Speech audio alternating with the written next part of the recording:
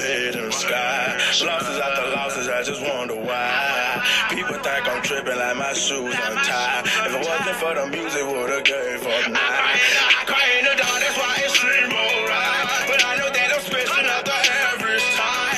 It's alright to cry sometimes. It's gonna be okay, gonna be fine. We all gotta leave someday. Hi, welcome to Murder on My Mind with Logan, just a gal talking about some crime. Hi, I'm Logan Miller, and thank you again for joining me today on Murder on My Mind. Today's episode is about Be Careful. It's about a guy just getting out of prison, and he's trying to be careful of his surroundings so he doesn't get sent back. So I titled this episode, Be Careful.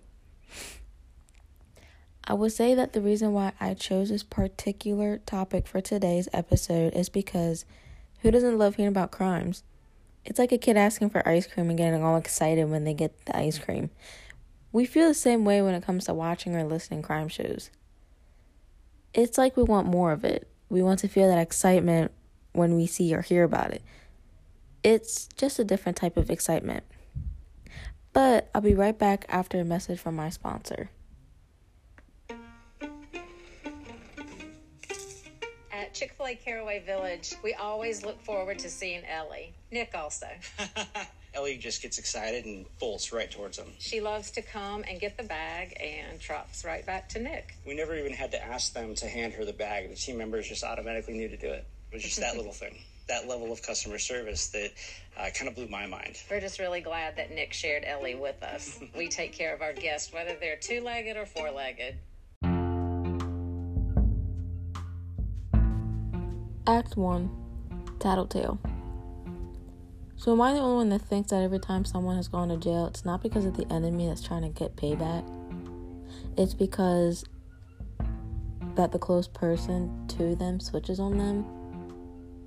I mean, you assume it's always going to be the haters that are always going to try to do something in their power to break them down the same way that they were broken down.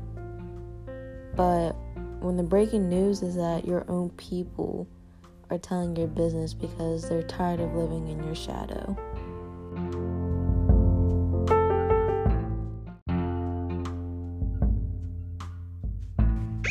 Act 2, I'm Sorry Mama. We're just gonna call this me and Dave. Dave is a very famous person, wrote many songs, sang with other artists, plus just him growing his music career by writing out new songs. Dave had committed a crime, and he didn't commit the crime by himself. He had a plan with his friend to commit this crime and to try to get away with it. Dave had written on October 27th, 2018 on social media, "They took my brothers from me over jealousy." When Dave sang his song, he sang a line in his song that was meant for his mother to hear so that he knew how sorry he was for his actions that he has taken. "I'll be okay, just wipe the tears off your face, I'm sorry."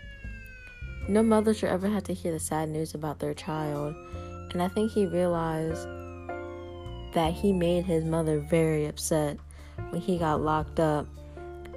What even made her more upset is that her baby isn't going to be home to celebrate Christmas with her and her family.